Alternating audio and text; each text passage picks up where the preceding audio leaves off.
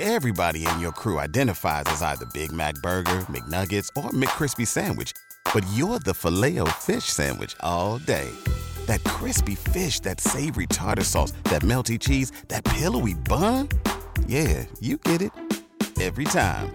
And if you love the Filet-O-Fish, right now you can catch 2 of the classics you love for just $6. Limited time only. Price and participation may vary. Cannot be combined with any other offer. Single item at regular price. Ba-da-ba-ba-ba. You're listening to the Archaeology Podcast Network. Hey there, Sierra Mark podcast listeners. This is Chris Webster, of course, and the Archaeology Podcast Network is taking the month of October off from releasing new episodes. However, during this month, we will be releasing episodes of other podcasts on our feeds. So we just want you to hear other stuff that we think you might like and give ourselves a little bit of a break because we do this all the time, full time, with no pay. So, it's a lot. So we're taking a month off and you're going to get to listen to something new and hopefully find your new favorite podcast. This episode is the ArchaeoTech podcast. It's episode 111. It posted on August 22nd, 2019. And it's about LIDAR in Cambodia with guest Sarah Klassen. So hope you enjoy this. Go check out the ArchaeoTech podcast anywhere you find podcasts, or you can go to archpodnet.com/archaeotech. That's ARCHAEOTECH. All right, on to the show. Hello and welcome to the ArchaeoTech Podcast, episode 111. I'm your host, Chris Webster, with my co-host, Paul Zimmerman. Today we talk to archaeologist Sarah Klassen about using LIDAR in Cambodia. Let's get to it.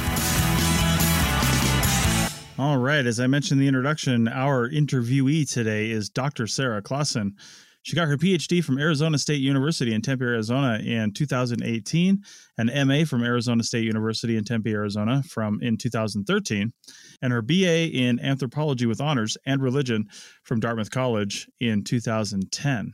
Dr. Klassen is currently a Social Studies and Humanities Research Council postdoctoral fellow at the University of British Columbia in Vancouver, BC. Her current research project builds on new evidence suggesting that Angkor Wat was the central node in a complex urban network spreading across mainland Southeast Asia. In recent years, imagery from 2 LIDAR missions organized by the Cambodia Archaeological LIDAR Initiative, or CALI, and the Khmer Archaeology LIDAR Consortium, I love things that are called consortiums, and the Greater Angkor Project, or GAP, were used to map 7 previously concealed and undocumented dense urban landscapes surrounded by much lower density peripheries. The revelation of these urban areas suggests that a complex web of agricultural and occupational spaces linking more densely inhabited urban nuclei may have been a ubiquitous defining feature of Khmer landscapes. So without further ado, let's get to the interview. All right, welcome to the show, everybody. Welcome, Paul. How you doing today, Chris? Hi, not too bad, man. As we're recording this, it's probably middle of August. It's August 13th, and we had a weird cold spell in Reno, but we're back up to high temperatures. So I guess all is well with the world. There you go. So, all right. Well, we have a guest today. Before I start, though, I'm going to try my best in post-production, and maybe I've already done this, to remove this weird sound that is coming through the internet, and we can't figure out how to get rid of it. So apologies for that. We're just going to deal with it and move on because hopefully the content wins out, and I think she's going to sound great anyway. So welcome to the show, Sarah. Hi, nice to meet you. Thanks for having me. No problem. So our producer, Jamie, found you and brought you into the show, and she said we were going to talk specifically about some of your work in Cambodia. So why don't we just start off by asking what led you to Cambodia first off? So I'm an archaeologist. I graduated a couple of years ago with my PhD. Why Cambodia? I spent a year in Korea before I started graduate school, and I was teaching English for a hagwon out there, and they actually went out of business 2 months before graduate school started. So I used that 2 months to travel around Southeast Asia and fell in love with the region during that time. So then when I went to graduate school, I had to pick which area of the world I would focus on for a couple different reasons. I switched areas from the area that I originally went into grad school working on. And I thought, why not Southeast Asia? And it turned out there wasn't a ton of work being done in the United States by archaeologists working in the region. So I teamed up with a couple of the groups that were there, and the rest is history. Very nice. Very nice. So how did you decide what you were going to study specifically in Cambodia? What led you to what we're going to talk about later? So I was specializing in GIS, Geographic Information System Analysis, and water management at the time. And the team that I'm now working with had just acquired LIDAR data over Angkor. So it's kind of perfect timing in that they had this data and I had the exact skills to work with the data. So it worked out perfectly. Well, that's fortuitous. It is fortuitous. Yeah. Absolutely. So I was looking at your, you've got a very nice website, personal website with details about some of your work and so on. But right at the top, you have something that intrigues me. You say adaptive capacity and resilience. And I assume that these are central to what you're looking at in Cambodia, in and around Angkor Wat. What do you mean by these? So I was looking at the resilience of the water management system to shocks and stresses, especially climatic, but also social pressures. And resilience is a great word, and it's a great concept and tool that not only archaeologists, but a lot of people dealing with human environmental interactions use all the time. But it can be a little bit difficult because it's so nebulous. So it can mean a lot of different things. Resilience to what, for example? So I use the concept of adaptive capacity to really break down what was going on with the water management system at Angkor over time and test it against specific expectations. Okay. So adaptive capacity refers to the ability of a system to respond to and prepare for stresses in order to improve the overall condition.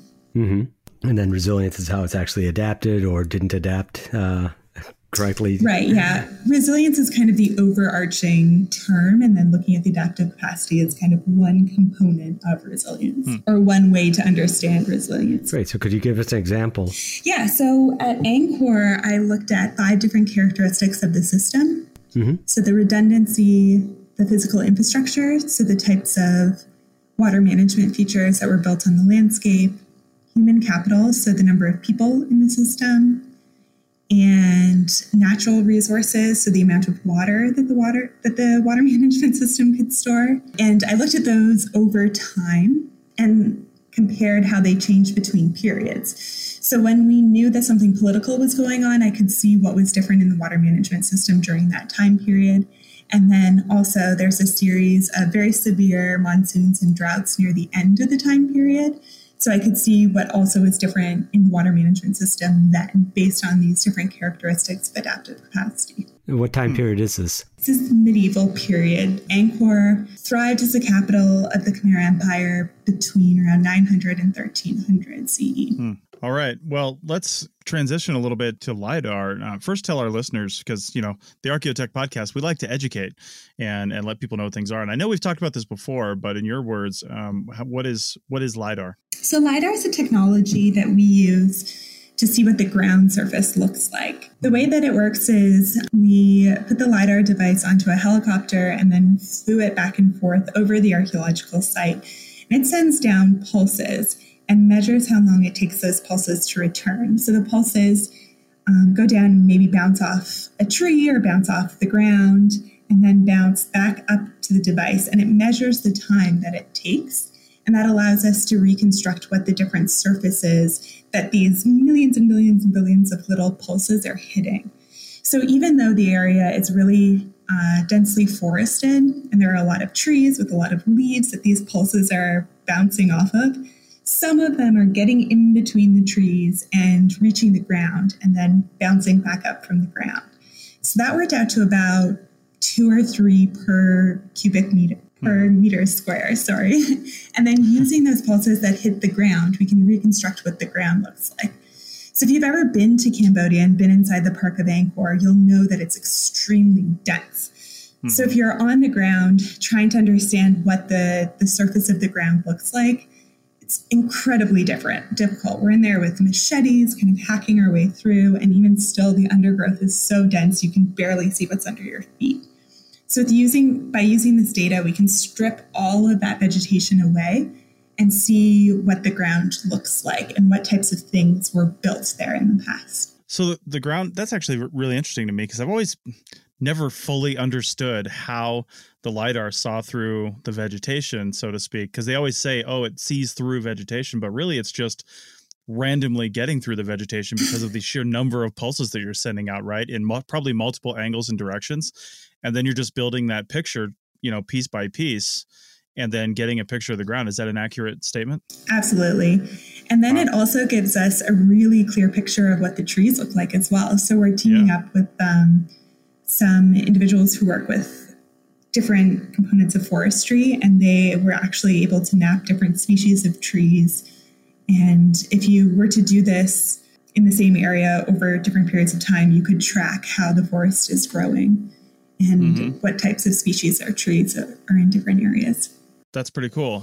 So I'm a pilot, and I know exactly how expensive helicopters and helicopter pilots can be. Not only that, but helicopter mounted LIDAR systems are probably, hundreds of thousands of dollars. I don't even know how much they cost, but they got to be expensive. So I'm sure you're renting this time on these sorts of things. So have you personally looked? I mean, I know you've already done some of the LIDAR research, but for future uses, have you looked at some of the drone mounted LIDAR systems and whether or not they would work in that area, or are they not quite up to snuff yet? No, we absolutely have looked into that, because you're right. The most expensive thing about acquiring LIDAR is the time of the helicopter, the pilot and the helicopter itself. The equipment is expensive, but it's kind of a one-time rental fee cost. But we're really limited by the airtime, and then that limits a lot of other archaeological projects from being able to collect the data. So being able to use something like drone-mounted LIDAR would be much more cost-effective and would allow us to cover more areas in this region, but allow archaeologists to cover more areas elsewhere as well. So at the time, unfortunately, drones are really limited by their battery power. Oh, yeah. So LIDAR equipment is relatively heavy for a drone. And then fixed wing drones have a lot of restrictions to them as well in terms of where they can take off and land. So unfortunately, we're not quite there yet, but I'm hoping that we will be there soon. Nice. Something I was just thinking of, we've talked about kite aerial photography before, but I've never heard about like kite aerial LIDAR or anything like that. I suppose that's just too heavy. The LIDAR units aren't quite small enough. Right. And you want to be able to have a pretty fixed grid that the LIDAR is collected on. Can't be bouncing around. Yeah. Right. Nice. So are you using other technologies like photogrammetry or infrared or anything else that is helping build this picture, or are you relying solely on the LIDAR data? We absolutely are. So I'll give you a little bit of background to kind of lead into what we're doing with other types of technology. So the site of Angkor is in a floodplain, and because it was in a floodplain, instead of just building a house or a temple on the ground, they actually mounded up earth that they then built these structures on top of. So when we're looking at the LIDAR data, we're not actually looking specifically at houses. In some other areas of the world, like the Maya region, they're seeing house platforms in the LIDAR data. We're not seeing house platforms, we're seeing house mounds. So we're seeing the mound that they constructed that they then built a house upon. Or we're seeing the mound that they constructed and then built a temple upon. And these are very distinctive morphologies, so it's pretty easy to identify and map them from the LIDAR data. So this works really, really well in a floodplain like we have at Angkor. But there are other sites in Cambodia that aren't on a floodplain, so naturally their construction techniques were a little bit different. So one of the other sites that I work at, Kalker, is one of those examples. So when we got the LIDAR data, it was really useful for some types of features, but we weren't seeing house mounds and house ponds and grid-like patterns that we saw at Angkor. So the question there is, do they have a different type of occupational pattern, or is it something that we're just not seeing because the LIDAR data isn't as well suited to this site? Right. So we went back to Kalker earlier this year, actually, with ground penetrating radar and did a few grids. And it turns out that, sure enough, it's just a different type of construction. So the same types of buildings are there, but they are underground instead of being built onto the ground. So what we did at Kalker is we had the LIDAR data, so we were able to use that to zero in on areas that we thought were interesting compared to the other sites in Cambodia. So we would expect to see something there, but we're not seeing it there. Or, it's just looking a little bit different than what we expect to see in different sites. Mm-hmm. So we're processing those results right now, but it's looking like it's going to be pretty interesting and exciting once we have the final results from that. Yeah, you must have quite a bit of historical data from that area on what, I guess, sites like this typically look like, right? So you're kind of planning on around that as well. Exactly. And we have the LIDAR data from the other sites in Cambodia as well. Right. I have a question for you here. These house and temple mounds that you're finding, these are earthen mounds, correct? Correct. Okay. And the buildings that would have been on them, what were those made of? And can you see their remains at all on LIDAR, or are they totally obliterated? So some of the temples are built with brick and stone, but those more durable materials were limited to temples, to the houses of the gods. So the houses of the everyday folk like you and I, and even the king, were built of wood. And unfortunately, wood doesn't preserve very well in the archaeological record. So when my colleagues have excavated some of these house mounds, they've found post holes so we can see where the houses would have been, but we don't have very much left from the actual houses themselves. That makes sense. Yeah. But the temples, for example, for the most part, all have moats around them. So they form kind of this horseshoe mound with a moat surrounding a square mound in the middle, and then a little walkway leading into it. So it looks like a horseshoe, and it's pretty easy to identify those using the LIDAR data. I mean, is this a moat that would have legit been filled with water or something? It would have been filled with water in the past, and many of them still are today. Yeah. Or they're used as rice fields because they're collecting water naturally. I mean, the moats were probably I don't know why I'm focusing on moats. It's very interesting. You don't hear moats very often, but it's I'm just imagining something in my head like they're actually filled with spikes and deadly animals or something like that because they were probably protective. I mean, I don't know if there's any evidence of that, but or if they're just a water channel. Most of them, they're probably not protective. They may have been filled with some deadly snakes and things like that. But the primary purpose was probably not protection. Later on at Angkor Wat, because Angkor Wat has a large moat around it, and so does Angkor Thom, it looks as though that it may have been used as a fortress, but that's later on in time, not when it was initially built. What's the scale of these structures? They vary widely. So Angkor Wat, as you probably know, is one of the largest religious monuments in the world. Mm-hmm. It's absolutely massive. And then in addition to Angkor Wat, there are about 100 other large temples built of stone, which are pretty beautiful and spectacular in their own right. And then in addition to that, we've identified over 1,000 other smaller community temples. So these would be like a local church or something in the United States. And those are much smaller. And when we go and investigate them, there'll be a few pieces of sandstone and some brick, but not as much as the other larger state temples. Well, what kind of questions is, you've already talked about some of the stuff, like you're processing the results from the data that you've collected, but what are some other, I guess, high-level questions that this is bringing up that you can speak to right now? Yeah, so the LIDAR really is transforming our understanding of the archaeological site of Angkor. So I don't know if you've seen any of the LIDAR imagery or if we can make that available to listeners of the podcast. I suppose actually you can just Google LIDAR at Angkor, and a couple of really good images made by my colleague Damien Evans will pop up right away. But you can see that inside the areas around Angkor Thom and Angkor Wat, there are very clearly defined urban grids. Mm-hmm. So there are city blocks that are divided by causeways or roadways that may or may not have flooded during the wet season. And then a series of house mounds and house ponds within those city blocks. So this raises a lot of questions in terms of the urban form of the city and how it developed over time. So, for example, Angkor Wat is very regular. So each city block within Angkor Wat has, I think, 6 house mounds and 6 ponds, and it's very regular, and it was clearly laid out and planned all at the same time. Whereas some of the areas around Angkor Thom are more complex, and the city blocks are all a little bit different from each other, and you can see how they've been changed and adapted over time. All right. Well, on that note, I think we will take our first break, and then we will come back on the other side and continue this discussion about LIDAR with Sarah Klassen. Back in a second. Pulling up to Mickey D's just for drinks? Oh yeah, that's me. Nothing extra, just perfection and a straw. Coming in hot for the coldest cups on the block. Because there are drinks. Then there are drinks from McDonald's. Mix things up with any size lemonade or sweet tea for $1.49. Perfect with our classic fries. Price and participation may vary. Cannot be combined with any other offer.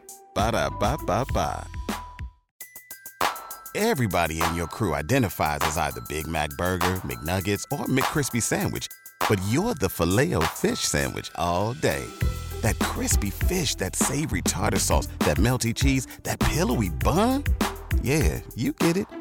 Every time. And if you love the Filet-O-Fish, right now you can catch two of the classics you love for just $6. Limited time only. Price and participation may vary. Cannot be combined with any other offer. Single item at regular price. Ba-da-ba-ba-ba. All right, welcome back to episode 111, and we were discussing LIDAR in Cambodia with Sarah Klassen. And let's talk about LIDAR a little more because you can see so much with LIDAR. How can LIDAR help you see changes over time on the landscape? You know, I'm assuming older features, you know, different things, but can you describe what that looks like? So LIDAR can help us see changes over time in a couple of different ways, some more or less indirect than others.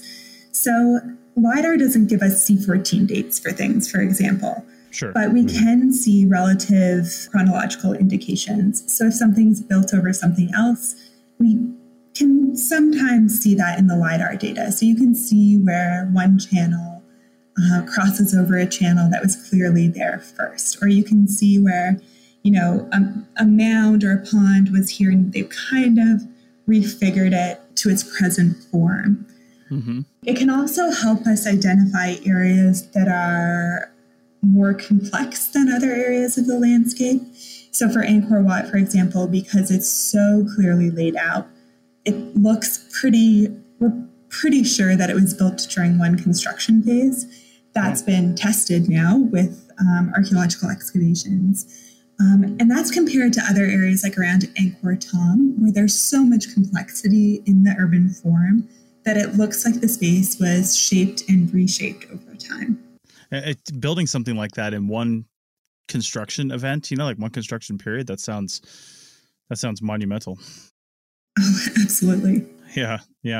And you keep mentioning, you know, I think everybody's probably heard of Angkor Wat, and then you mentioned Angkor Thom, if I'm pronouncing that right. Mm-hmm. Does Angkor just mean like city or temple or something like that? Right. So Angkor it's referred to as the city and as specific areas in the city. So Angkor Wat. Wat means temple. Okay. And then Angkor Thom is more of a complex that was established as Angkor Thom by Jayavarman VII, shortly after the construction of Angkor Wat. Ah, okay. Okay, I see. So Angkor Thom is a large walled city, as it were. And within that city, there are city blocks where people would have been living. And then there are also a series of different temples, as opposed to Angkor Wat, which is really just one large temple. And how many different sites are you able to do comparative studies on there with your LIDAR data? So Angkor itself, it's really complex. It's not really kind of one urban area or one site. It's really a number of polynucleated sites. So one large temple was built in one area, and that kind of became the nucleus of the archaeological site. And then another large temple was built 50 years later, 100 years later, and then attention shifted over into that area. But it all blends together over time. And then in addition to that, we've collected LIDAR data at a number of other really significant archaeological sites and temples in Cambodia. And the LIDAR data there was also very revealing in that it showed that these areas were not just temples. They actually had large areas of occupation as well. Interesting. You seem to have been interested in lots of things over there, which I can understand. I mean, Southeast Asia and this area in particular sounds just like there's a multitude of questions that need answers to. And right. One of the things I noticed on your website was an image of under your publications tab, which seems to be a poster, I think, or something like that you did for ASU, but it's talking about pedestal typology at Angkor.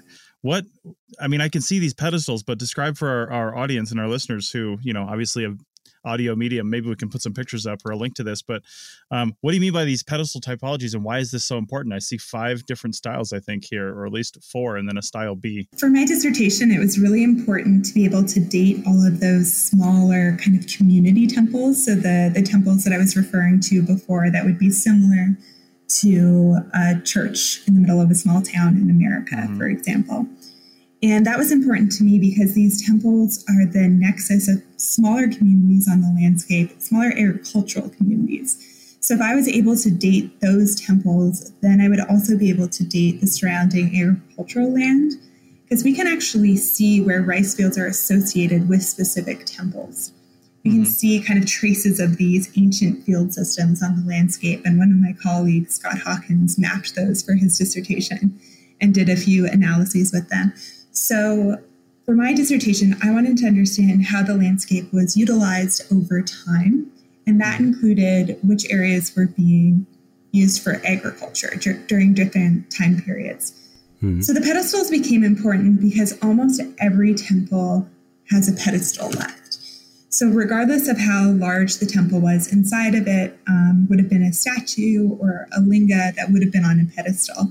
So I was hoping that by designing or kind of sorting out the typology for pedestals, that would help me be able to date the different temples. So we did find a few different types of pedestals, which was actually useful. So now we can start classifying different pedestals into different types. It was useful for dating in that I could add it to a bunch of other attribute data that we had for the temples. And then using the aggregate of all of that data, I designed a semi-supervised machine learning algorithm with a colleague. And that using that algorithm, we were able to predict temple dates with an average absolute error of around 50 years. Wow. So then I was able to go back and look at which temples were built where on the landscape and how that compared to different epicenters. So these large state temples that are being built by the king in different areas during different time periods and the large water management features. Isn't it amazing how something as relatively simple as these pedestals, like the styles are not really repeated through time? Like we see that with projectile point technology and different, shapes and things like that over here in North America and around the world. And I'm just amazed that somebody 300 years later didn't say, hey, that old one over there looks really neat. Let's make a pedestal that looks exactly like that now. Just to confuse archaeologists. The interesting thing is sometimes they do, but it doesn't look exactly the same. So it's kind of similar to how styles come back. So like the 70s, the bell bottoms came back, I think, in the 90s when I was in elementary school. Bell bottoms were really cool again. But they weren't the exact same. They had like little differences in them. That if you were trying to do a typology of jeans, you'd be able to notice the difference between a bell bottom from the 70s and a bell bottom from the 90s. So the things like that happen archaeologically all the time, which can actually be confusing for archaeologists. But usually there are subtle differences that we can pick up on and realize that, oh, that's actually just a tie back to an earlier style. Yeah, indeed. Man, it's still pretty interesting though, and I'm sure somebody has done a typology of jeans. I have no doubt about that. Absolutely, yeah. Or even Coke bottles. So every now and then, Coca-Cola will come out with some, like an old-fashioned branding and bring back an old bottle style, which is nostalgic for people and probably sells more bottles of Coke.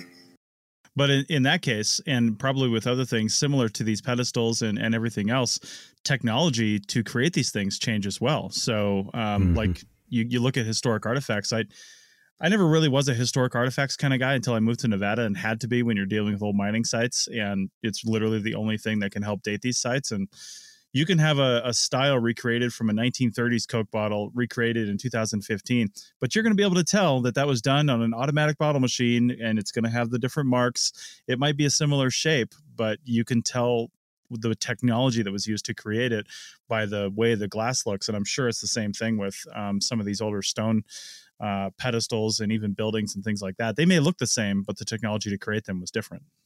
Exactly. Yeah. And archaeologists can usually pick up on those.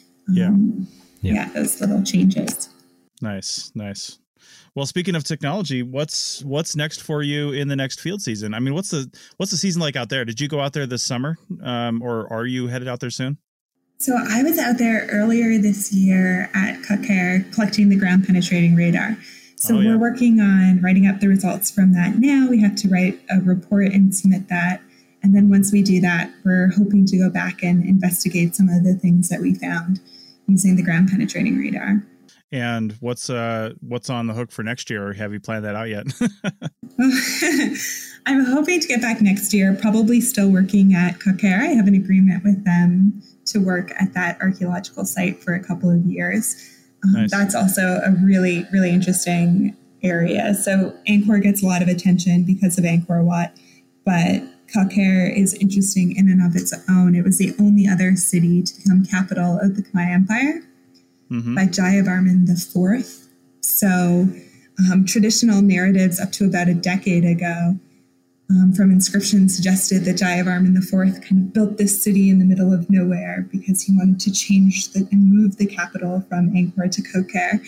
And we're now learning that actually the site had a long period of occupation before the period when it was capital, and a long period of occupation afterwards. So it's pretty complex, and trying to sort out what led to the capital being moved there, and why that site in particular, and then why only for such a short period of time.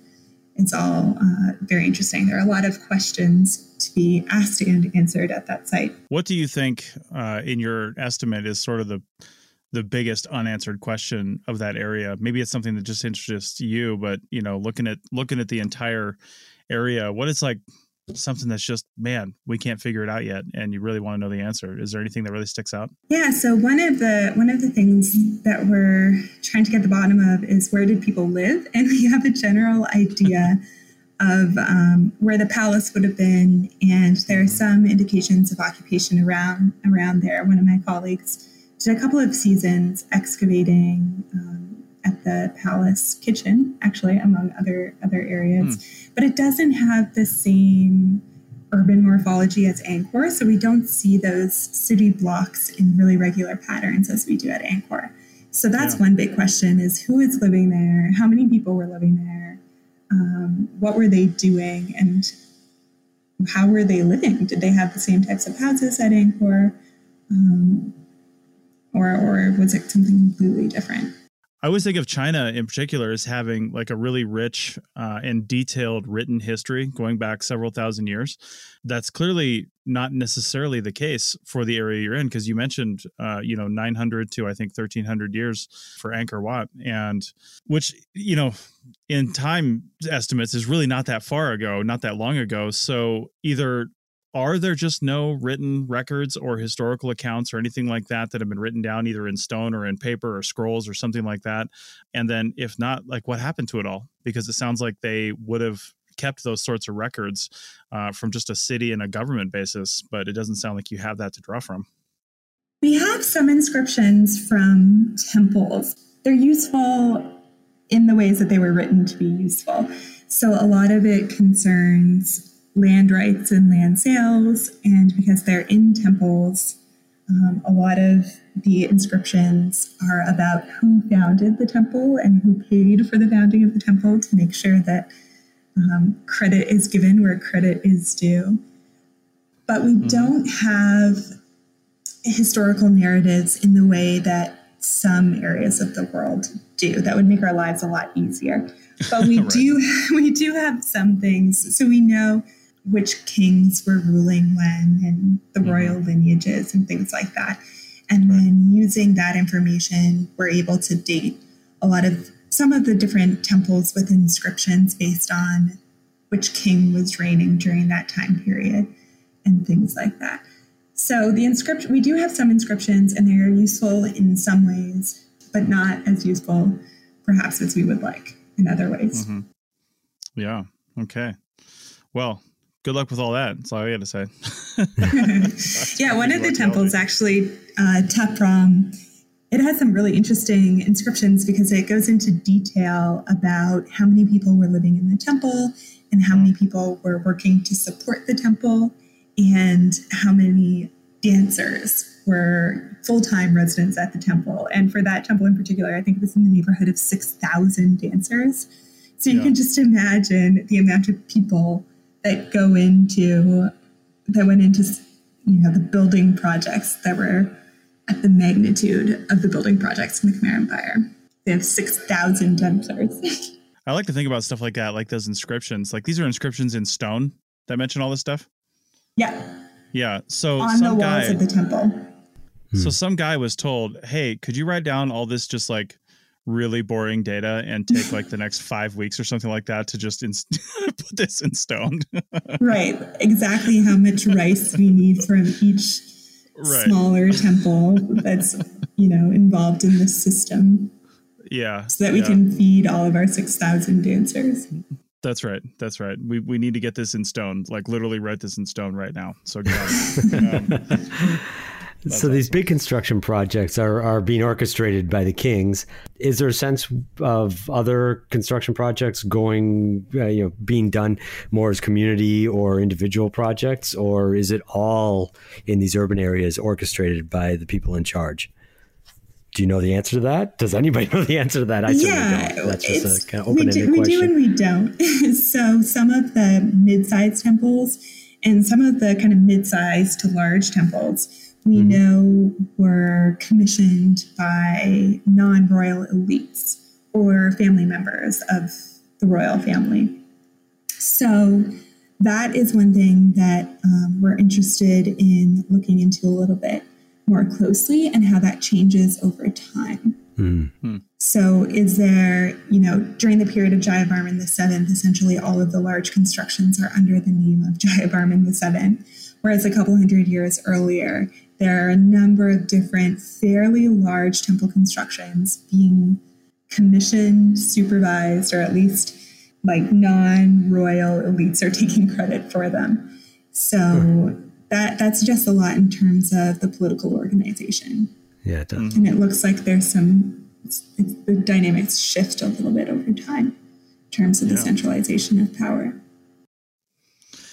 Okay, well, we are just about at the end of this. Sarah, thanks for all this information. This has been just fascinating. I love that area, and we don't have enough podcasts about that area of the world, to be honest. So it's nice to hear about what's going on over there. What's next for you in your career? I noticed that you're at your current post for a couple of years, according to your website. But what's after that? Where would you like to go after that? Do you want to keep studying in Cambodia and answering questions, or are there other areas of the world that you want to move to? Yeah, we have obviously a lot of work left to do in Cambodia, and we have a great international team working there. So we work a lot with Cambodian archaeologists and also teams from Australia and the UK and a couple other teams in the United States. So it's a really great group of people. And in general, we're pretty happy to work with each other and do comparative analyses between the different sites that people are working on, kind of combining specialties there. My colleague Damien Evans is also in the process of collecting more LIDAR data in other tropical forest environments in Southeast Asia. And with that data, we'll be able to do some really cool comparative analyses looking at what urbanism looks like across the region. So not just restricted to today's contemporary border of Cambodia, but across Southeast Asia. So exciting work is in the near future in terms of doing more regional comparative studies. All right. Well, speaking of Australia, one of our sponsors and previous podcast guests, Simon Young of Lithodomos VR, they're out of Australia. They do these basically 3D reconstructions, I guess, of different sites. They focus on a lot of classical sites in Rome and, across Italy and other places like that. And then you basically download an app on your phone and you can experience via like the Google Cardboard in VR or something like that, the area, and there's like sounds and you can tap on things on a map and hear an audio, almost like an audio tour. Sounds like you guys already have all the data they would need to do that for Angkor Wat. I'm not sure if they've been up there yet, so I might have to get in touch with them. Yeah, I think their platform. I think Google did a walkthrough, so you can go onto the website. It's not virtual reality that I know of, but it's kind of cool that you can kind of walk around and click on different areas and look a little bit closer. So technology is really changing the way that people can visit a lot of these archaeological sites, making it a lot more accessible. Okay, cool. All right. Well, we will include a link to your website on the show notes for this page. And for those that want to just go there now, it's www.sarahklassen.ca. So go there, check it out, and we might pull some things off of there and put them on the show notes page so you can see that over at arcpodnet.com/ArchaeoTech/111 for episode 111. So, Sarah, thanks for coming on the show, and I hope you get some great data analysis from what you did this year and some great data in the future years. Thanks for coming. Well, thank you for having me. Pulling up to Mickey D's just for drinks? Oh, yeah, that's me. Nothing extra, just perfection and a straw. Coming in hot for the coldest cups on the block. Because there are drinks.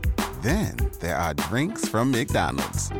Mix things up with any size lemonade or sweet tea for $1.49. Perfect with our classic fries. Price and participation may vary. Cannot be combined with any other offer. Ba-da-ba-ba-ba. Everybody in your crew identifies as either Big Mac Burger, McNuggets, or McCrispy Sandwich. But you're the Filet-O-Fish Sandwich all day. That crispy fish, that savory tartar sauce, that melty cheese, that pillowy bun. Yeah, you get it. Every time. And if you love the Filet-O-Fish, right now you can catch two of the classics you love for just $6. Limited time only. Price and participation may vary. Cannot be combined with any other offer. Single item at regular price. Ba-da-ba-ba-ba. Welcome back to the ArchaeoTech Podcast, episode 111, and this is the App of the Day segment. And I'm going to go ahead and head off with an update.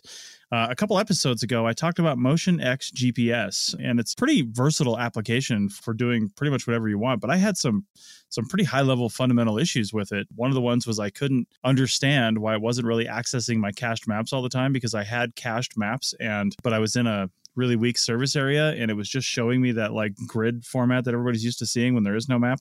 And it was really irritating me because I'm like, I cached this map. Why isn't it just showing it to me? Another thing I couldn't figure out right away was how to move waypoints into folders I'd created. And then the final thing was how to display all those waypoints on a map at the same time. I'm specifically working with a NOAA marine map of Lake Tahoe right now, and my wife and I have spent some time, traveling around Lake Tahoe by boat, and I wanted a way to basically sort waypoints into, say, boat ramps, gas docks, places where you can go to the bathroom, places that are like restaurants you can dock up to, beaches that we found that you can just go, places to sleep on the lake, things like that. And this is applicable to archaeology, of course, because you might have different sites that you've ported in through a KML file and imported in here. Maybe you want to display all the prehistoric sites or all the historic sites, or maybe all the sites in one region or one survey area, or maybe all the sites recorded by a specific crew chief or something like that, however you're going to organize those. So I actually, shortly after we recorded that episode, I figured all that stuff out. I had to do some research online, and I got lucky with some other stuff. So let me tell you about the cached maps first off. This app has a setting in the settings where you can actually turn off, and it's in the main menu settings, but you can turn off the map data. So I think they intend it for like updating map data. I think they intend that to actually save, how should I say it? Save data rates, I guess. So you can say, I don't want to update my maps right now. But when that's turned on, it will default to that. So that's what it was trying to do. Since I had a very weak service all the way around the lake, I never really had no service, but when I had no service, the map worked actually fine. That should have been my first clue. But when I had weak service, it would try to update that map regardless of the fact that there's a cached map, and it wouldn't show me anything right there because it was weak enough that it was trying to update it, but too weak to actually update it. Gotcha. So the minute I turned map data off, my cached map appeared and never went away. and it was perfect, and it was great. So that was nice. The next thing, waypoints. So it has 2 default folders for waypoints, and then there's a bunch of other default folders as well. But 2 of the main ones are all waypoints and recently added waypoints. And if anybody knows how to do this, let me know. But I couldn't find a way to actually add a waypoint straight into a folder. So there's nothing in the attributes about the waypoint when you create it, about what folder it should be in, nothing like that. So the workflow is tap twice on the screen to bring up the new waypoint dialog, give it a new name. You can move it around, do whatever, and then you create the waypoint. And then you can actually add some notes about the waypoint. You can add a photograph, and the photograph shows up in the map view, which is pretty cool. But to move that into a folder, again, this is the way that I found to do it, is in the waypoint screen, there's what's called the hamburger icon, the 3 little lines. And you basically, you can't do it from just any of the screens. I usually go into the recently added because that's where the point is. It's right there. And then I select move waypoints, and then all of them become selectable if they're in whatever's in recently added. And you can just select the ones you want and then hit choose folder and then choose the folder and move those into those. So that becomes super easy there. Now, if I want to see all the waypoints, because it's showing me, I know there's some algorithm, but it was showing me seemingly like random waypoints, right? Like, I don't know if it was the last 10 I had accessed or something like that, but I couldn't figure out any rhyme or reason to which waypoints it was actually showing me on the map. And it was really irritating. But if you go to, let's see, I'll go back to the map in case you happen to be following along. If you're in the map view and you click on the hamburger icon in the upper left-hand corner, there's a four places down under map options. There's one called signs, and it's got this little familiar teardrop kind of shape that you're used to seeing on like Google Maps and stuff as its icon. You go into signs, and then there's a show all, a hide all, group nearby signs, and then there's waypoint signs and track signs. And if you go into waypoint signs, what they're calling signs are actually the waypoint icons. And that's something I'd never heard them called signs before. So if I go into there, I can now look at just specifically waypoints. I can show all my waypoints that are saved on this device. I can hide all the waypoints. I can show certain types of waypoints. I can show certain map waypoints, and I can show certain folder waypoints. So I've got like Lake Tahoe ramps, Lake Tahoe sleeping, Lake Tahoe anchor points, Lake Tahoe beaches, Lake Tahoe gas, food, bathrooms. The confusing thing is if I click on one of those, it doesn't change the word show to hide. It doesn't add a check mark to it or anything like that. So the only way to know that you've actually done it with any confidence is to just hide everything. So click hide all at the top, and then go back and tap individually on the folders that you want to show, and then go back to your map, and you'll see that they're showing. So not a very good UI for that, to be honest. They should have a little check mark for ones that are constantly showing. And the nice thing is it auto updates. So if I say show all ramps and then I add a boat launch to one of those folders, it will permanently stay on there because I already said show all ramps. I don't have to go back in there and click it again or something like that. So again, very useful once you figure out how to do all this. And the app just became infinitely more useful to me once I figured all that stuff out. And it was really beneficial when we went out this last weekend, and highly useful from that standpoint. And I think not having that knowledge has prevented me from using it in the field before, which is why I went to GPS Tracks, because GPS Tracks just kind of does some of this stuff naturally and in a way better UI.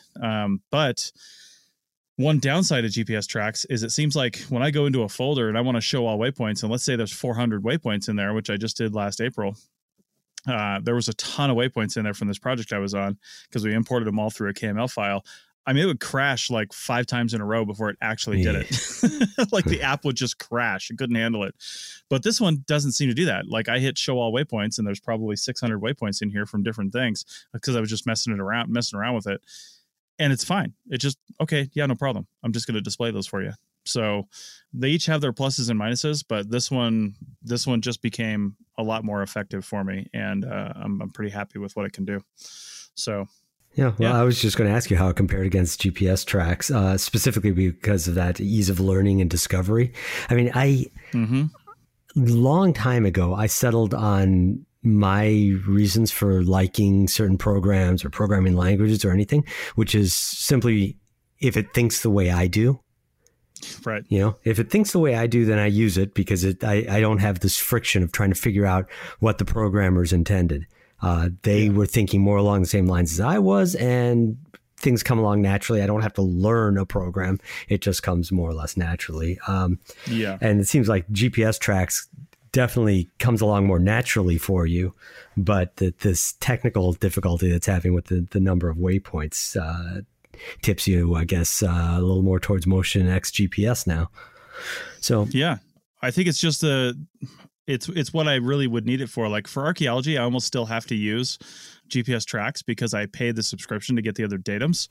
And that's one thing I haven't really experimented with in Motion X GPS yet is can I switch it to, I can switch to UTMs for sure, but can I switch it to say NAT 83 or, off of WGS 84 or something like that? And I think I can, but there's a lot more options for that specifically in GPS tracks. So again, right app for the right time. And you're right. I think GPS tracks kind of fits with how my brain works too a little better. That's why I was having such a mind block with Motion X GPS and their terminology and how they use stuff. And I'm not sure why that was, but that's totally spot on. Yeah, well, I've definitely felt that before with plenty of programs where one fits and one doesn't just because of my expectations coming in. The other thing, just briefly, is the data where you were in bad service areas. I think that we probably all experienced that, like when you walk out of the house and you're checking your email really quick before you get in the car and you're at the edge of your house's Wi-Fi and it just sits there spinning on you. And so then you go and you turn off Wi-Fi and it jumps over to the cell signal and your email comes in. So now that you mentioned that as a problem, it's obvious in retrospect why it would do that. But of course, when you're, on the boat and you're trying to find a place to pee really badly, I could see, I mean, wait a sec. Why do you have bathrooms marked for your boat? Isn't the whole lake technically? Well, there's certain bathroom functions that are easier in a lake than others. Okay. When you're out there for 2.5 of them. Now we have a porta potty on the boat, but my wife refuses to let me use it because it's literally under our heads where we sleep. Yeah, the head under your head. The head under the head. Yeah. So we have it there. It's a just in case for emergencies. I haven't even bought like the chemical stuff you can put in there that's supposed to cut down on smell and break down solid products a little better. But either way, it's going to smell like something. Like that chemical can't smell too good either. So I don't know if we're ever going to use that. But if you have a catastrophe, maybe you'll use that. But of course, maybe you just jump in the lake too. Hey, it's really warm over here. Oh my God. No. Right. Oh, okay. Sorry for going there. Not really. Not really. So I don't actually have an app this time. What I've got is a little bit of an update on something I mentioned, I think, on one of the first podcasts that I was co-hosting on. So I was talking about text editors and talking about the praises of Visual Studio Code. And a good year and a half later, it's still my preferred text editor. I'm hearing about it a lot. I mean, it seems to be the default one for a lot of different programmers at this point. One of my coworkers started using it not for programming, but for to-do lists of all things, just because it's such a capable text editor and really good for. And I realized that as this program is getting more useful and better and has more and more people using it, that there are thousands probably of different extensions for it. And there's one in particular that has really made it extremely easy for me to use. And that one is called Settings Sync. It's not an obscure one. A lot of people know about it, but basically I have on my work computer, I've got my work profile and I have my login for my personal stuff. I have a personal computer that sits at home that's got my entire world on it. I've got another computer that sits down on my workbench in case I, have a programming project to do there. And I use Visual Studio Code on all 4 different profiles, and I've got a bunch of different, configurations I've done. So the scheme that I like, the theme, the fonts that I'm using, the different extensions I'm using, whether things go to tabs or spaces, if it automatically puts a line at the end of the text, just a whole bunch of little tweaks that I've done. And this settings sync allows me to have each one of these instances of this program all have the exact same layout, which is really huge because getting it, just tweak just so takes a lot of effort and a lot of use. And so before I knew about the settings sync, what would happen is I'd be working on my work profile, and it was the one that I used most frequently for programming, and it would be just right. And then I'd go home and I'd try to do something, and it wouldn't do it the same way, or it would look a little different, or it did something wrong. I had different key bindings, for example, and it was very frustrating. So anyhow, the settings sync, it uses GitHub. It uses GitHub gists, which I have no idea what exactly they are. The setup used to be a real pain, but in the last major release, 3.4, I believe, they kind of set up a GUI of sorts. So when you go into the settings, there are a couple of buttons that you click in succession, and it imports the settings, and then you can just fire up a panel like you do for anything that you do in Visual Studio Code, and then either upload or download the synced settings. And so now all 4 different profiles I have are all beautifully synced together, and they all work really nicely. And I have no friction going between computer A and computer B and just sitting down and getting back to work. Well, good. I love that. I use iCloud on all my Apple devices for very similar things, to unify desktops and all that stuff. And I just love the ease of with which that can be done if you know what you're doing in a lot of cases. Same thing with the app I was talking about, MotionX GPS. Well, GPS Tracks anyway. I need to discover that with MotionX GPS, because GPS Tracks has iCloud sync. And then I actually recently purchased the desktop version of that, so you can do work on the desktop, and then you just hit the iCloud sync button. It syncs it up to the cloud. Next time you open your mobile device, you've got all the changes, and it's way easier to work in that environment. So I can appreciate that for sure. Yeah, well, I don't think that they'd be able to do iCloud sync for Visual Studio Code. Maybe somebody has an extension that does that, but that would be limited then just to your Apple devices. Sure. And Visual Studio Code, one of the nice things is it's cross-platform. So, I don't use it on Windows because I don't use Windows for any work, some servers at work. But I use it on Macs, and I use it on Linux devices, Linux computers that I use every now and then. So, it just brings it all together. Nice. Cool. Okay. Well, I think that's it, right? Yeah, I'm good. All right. Sounds good. Well, thanks everyone for listening. If you've got any topic ideas, of course, send them over to us. If you've got any questions, send those to us. I'd love to have a just pure listener question and answer show every once in a while. So occasionally we will get emails, and we usually handle those all at once. But if we had a slightly higher volume of emails, then we would take those in stride.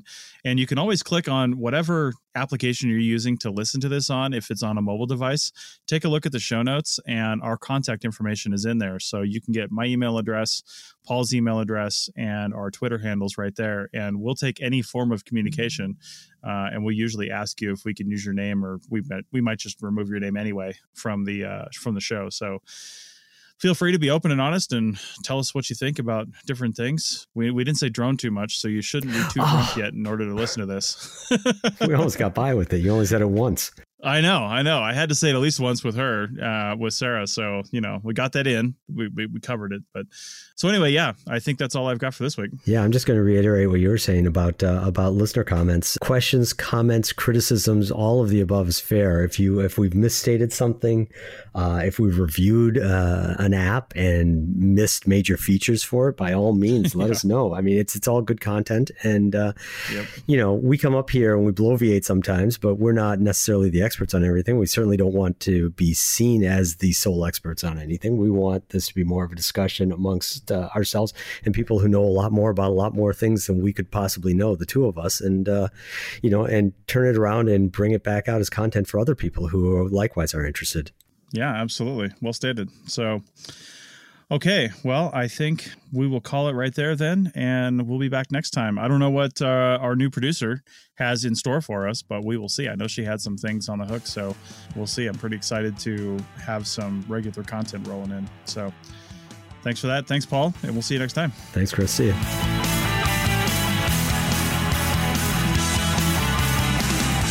Thanks for listening to the ArchaeoTech podcast. Links to items mentioned on the show are in the show notes at www.archpodnet.com/archaeotech. Contact us at chris@archaeologypodcastnetwork.com and paul@lugal.com. Support the show by becoming a member at archpodnet.com/members. The music is a song called Off-Road and is license free from Apple. Thanks for listening. This episode was produced by Chris Webster from his RV traveling the United States, Tristan Boyle in Scotland, DigTech LLC, Cultural Media, and the Archaeology Podcast Network, and was edited by Chris Webster. This has been a presentation of the Archaeology Podcast Network. Visit us on the web for show notes and other podcasts at www.archpodnet.com. Contact us at chris@archaeologypodcastnetwork.com.